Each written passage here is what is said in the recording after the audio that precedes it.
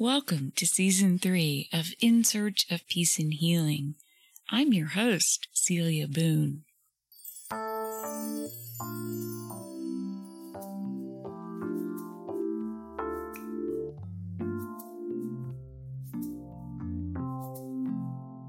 Hello and welcome. I'm so glad that you're joining me today. In this episode, we're going to be talking about what happens when we try to help people and maybe it doesn't go so well.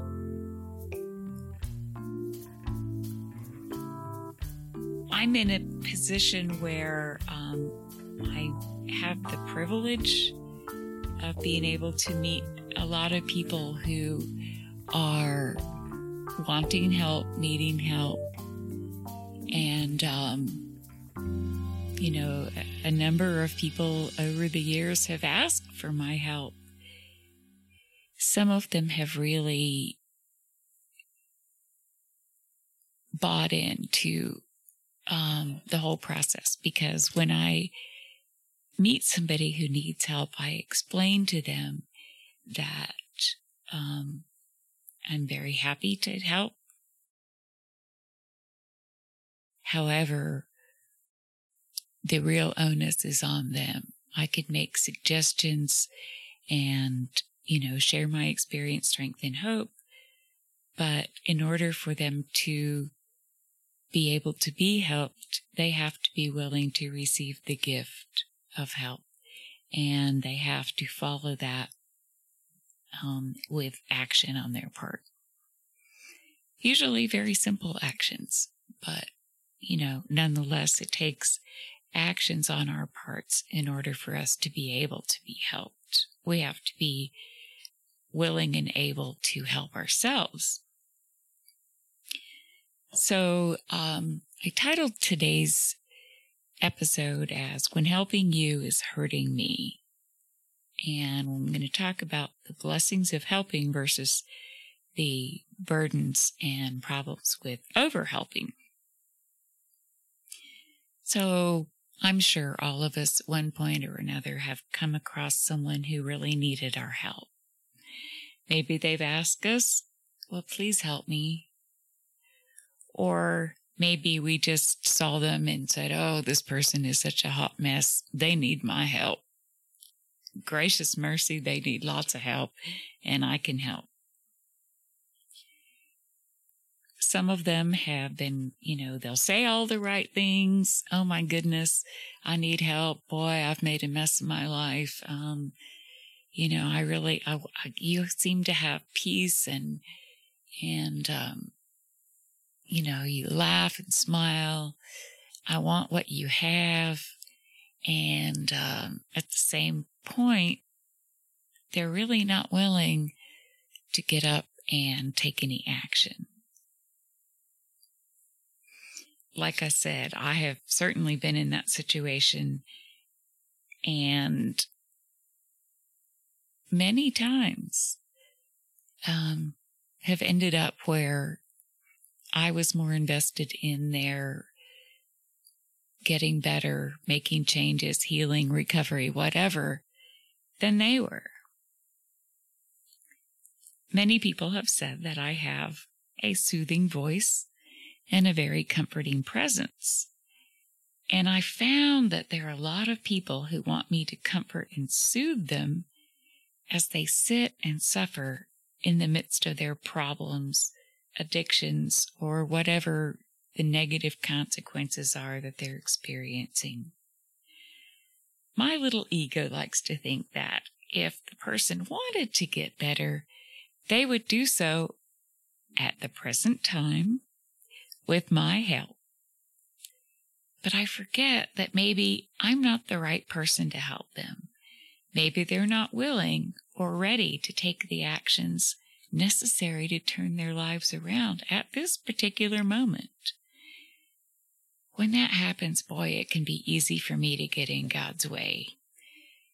But I need to remember that maybe what the good Lord wants for me is to sow a few seeds, but not get enmeshed such that my helping is harming me. When my attempts to help are harming me, I may very well also be harming the person that I'm trying to help. Maybe that person needs to fully experience the consequence of their choices. I don't want to be someone who slows their descent to their bottom by comforting and soothing them while they continue on, slowly making their descent to their bottom, whatever that is. And I sure as heck don't want to be comforting and soothing them as they have reached bottom and continue to dig. In helping others, my goal is to provide useful help while doing good self-care for myself so that both of us are helped. Helping you means that my selfishness and self-seeking are diminished and replaced with gratitude and joy. When I'm unhappy or distressed, the best thing I can do is run to help someone else. Even something as simple as making coffee for a meeting can help to get my mind right again. One of the authors that I have read, and she has even more books than I've read, but I read some of her books, is Melanie Beattie. And she, one of her books I actually read in my morning meditation time. And one of her daily meditations on codependency is called The Language of Letting Go. And I'm going to read one of her daily readings. It's for actually October 20. Sometimes people we love do things we don't like or approve of. We react, they react. Before long, we're all reacting to each other and the problem escalates. When do we detach? When we're hooked into a reaction of anger, fear, guilt, or shame. When do we get hooked into a power play, an attempt to control or force others to do something they don't want to do? When the way we're reacting isn't helping the other person or solving the problem. When the way we're reacting is hurting us. Often it's time to detach when detachment appears to be the least likely or possible thing to do. The first step toward detachment is understanding that reacting and controlling do not help. The next step is getting peaceful, getting centered, and restoring our balance. Take a walk, leave the room, go to a meeting, take a long hot bath, call a friend, call on God. Breathe deeply. Find peace. From that place of peace and centering will emerge an answer, a solution. And today I will surrender and trust that the answer is near.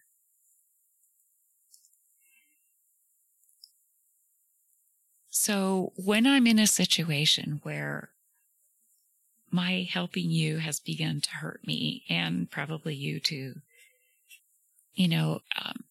I don't always realize instantly that my overhelping has turned into codependency. I can help you recover by sharing my experience, strength, and hope. I can make simple, suggestions that help to bring good, orderly direction, G-O-D, into my life. But when someone I'm trying to help refuses to take those simple actions necessary to move towards love and away from fear, it's really up to me to reassess the nature of our relationship. Sometimes I need to regularly check with my trusted advisors. I always try to ask the good Lord for clarity, set boundaries, and modify my behavior. A lot of times I've had to let go of trying to help someone. And when I let go, when I detach, it doesn't mean that I no longer care. It means that I need to love that person from a distance and to quote my sister Adele, pray that the person will be healed to their highest and best good. As I continue on my recovery journey, I've learned not to invite people with boxcars of trouble into my life. If they ask for help, I will be quick to offer mine, but I also need to watch them and see if they will take suggestions and follow it up with right actions. Or to see if they talk a good game, but they really aren't invested enough in their recovery, or maybe they're just not ready yet to take the needed actions. Maybe they're not willing to take actions. Maybe they, like I did for a long time in my life, maybe they want the recovery genie to come zap them with happiness and peace and serenity without any effort whatsoever on their part. Because boy, I've been there. You know, I wanted to lose weight and stop drinking and get my career going. And, you know, I just thought I just need to pray and ask God to help me. And then that should do it. Well, it didn't. And it didn't, and it didn't, and it didn't. And it didn't help until I got so miserable, so sick and tired of being sick and tired, that I got up and went for help. And kept taking actions. Kept going to meetings. You know, found a spiritual advisor to help me. And began to really seek to know God. To understand the divine, to have an appropriate relationship with the divine source of everything that's good, that was appropriate for me to have.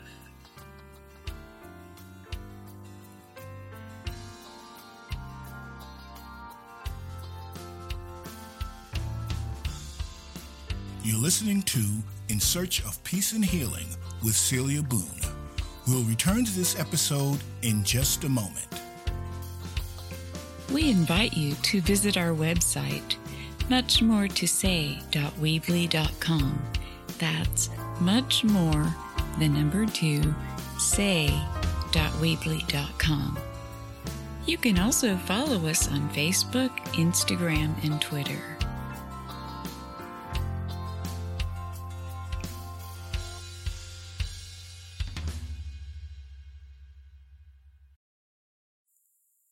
When I'm first, trying to help someone, a lot of times they do the same thing that I did when I was early in recovery. Cry, whine, complain. So-and-so was mean to me. They harmed me. I have resentments. I'm scared. But despite tears and resentments, what I want to see from them are actions, because our actions are what counts. Yes, our emotions are part of the equation, of course, but as I began recovering spiritually, mentally, emotionally, and physically, I found that with taking action, some divine source was honoring them. The changes that happened to me, inside and outside of me, gave me a sense of relief. Spending time with other recovering people and forming my support network allowed me to let down my hair, take myself less seriously, and to have fun. For the first time in years, I was able to laugh until tears ran down my face. I learned how to be more and more honest and be accepted as part of the group. Because the group accepted me long before I was able to accept myself. It took me a while to get a sense of belonging, but that's okay. I giggled and guffawed and everything in between. I took time to watch sunsets and butterflies and kids playing. I was very motivated to get better, And once I understood that my actions were the key, I took whatever suggestions were given to me. I went to counseling for 2 to 3 years. And my counselor was amazed because she wasn't used to having her clients take suggestions and change their behaviors like I was doing. But you see, I had a deep desire to do things differently because I wanted my suffering to stop. Misery is optional. Pain is inevitable. And pain is the touchstone of spiritual growth. Misery and suffering are what happens when I keep doing what I've been doing all along. Getting outside my comfort zone, or discomfort zone as it may be, was scary, painful, and icky. But I really loved the results once I took those suggestions. Because the God of my misunderstanding kept on honoring my efforts. And that was wildly encouraging to me. You see, if I have an advisor and I don't take their advice, I'm not allowing that person to be my advisor. There are times in my life when I have gone to my primary care physician for medical care, paid good money for it, but in the end haven't taken his advice. Fortunately, I have wonderful people in my network who remind me to let your doctor be your doctor. If I need to get a second opinion, that's fine, but it's not a good idea for me to be my own doctor. If I'm helping someone who is teachable, and more importantly, does take suggested actions, that is the kind of helping that benefits both of us. If the one I'm trying to help talks the talk but doesn't take the simple actions necessary to get his or her life on the right track, I really can't continue trying to help once I realize, oh, I'm working harder on this than they are.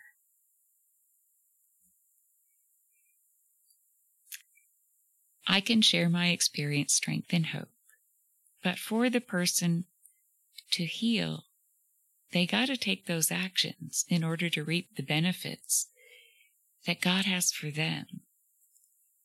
Action gives traction toward reaching our goals.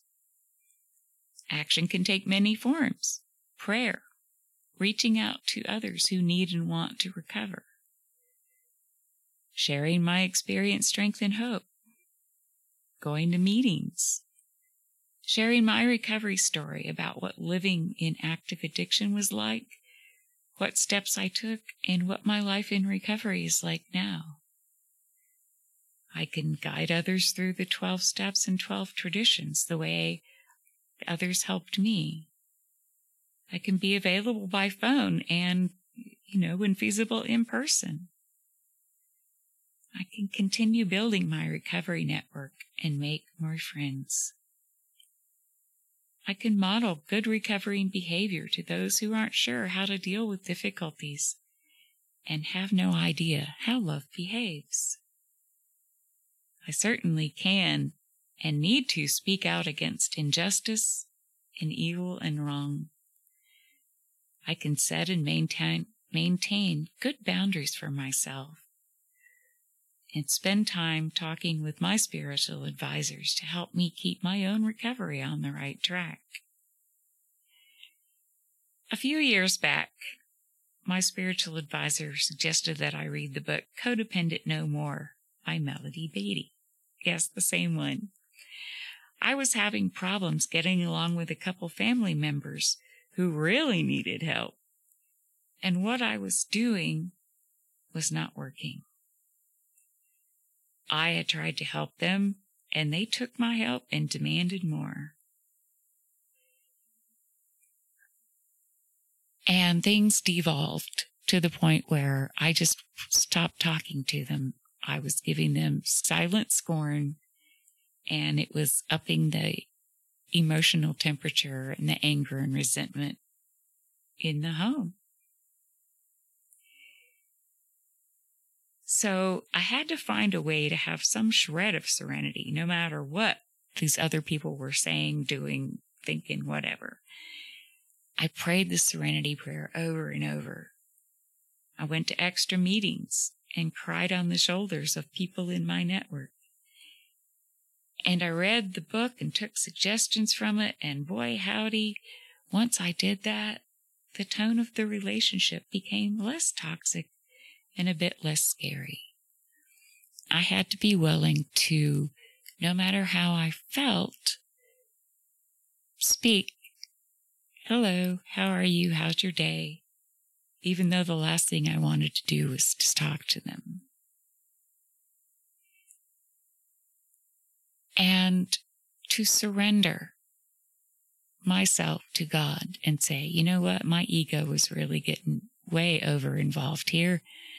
My fear, they were afraid, I was afraid, and we were, I think, really triggering each other's fears.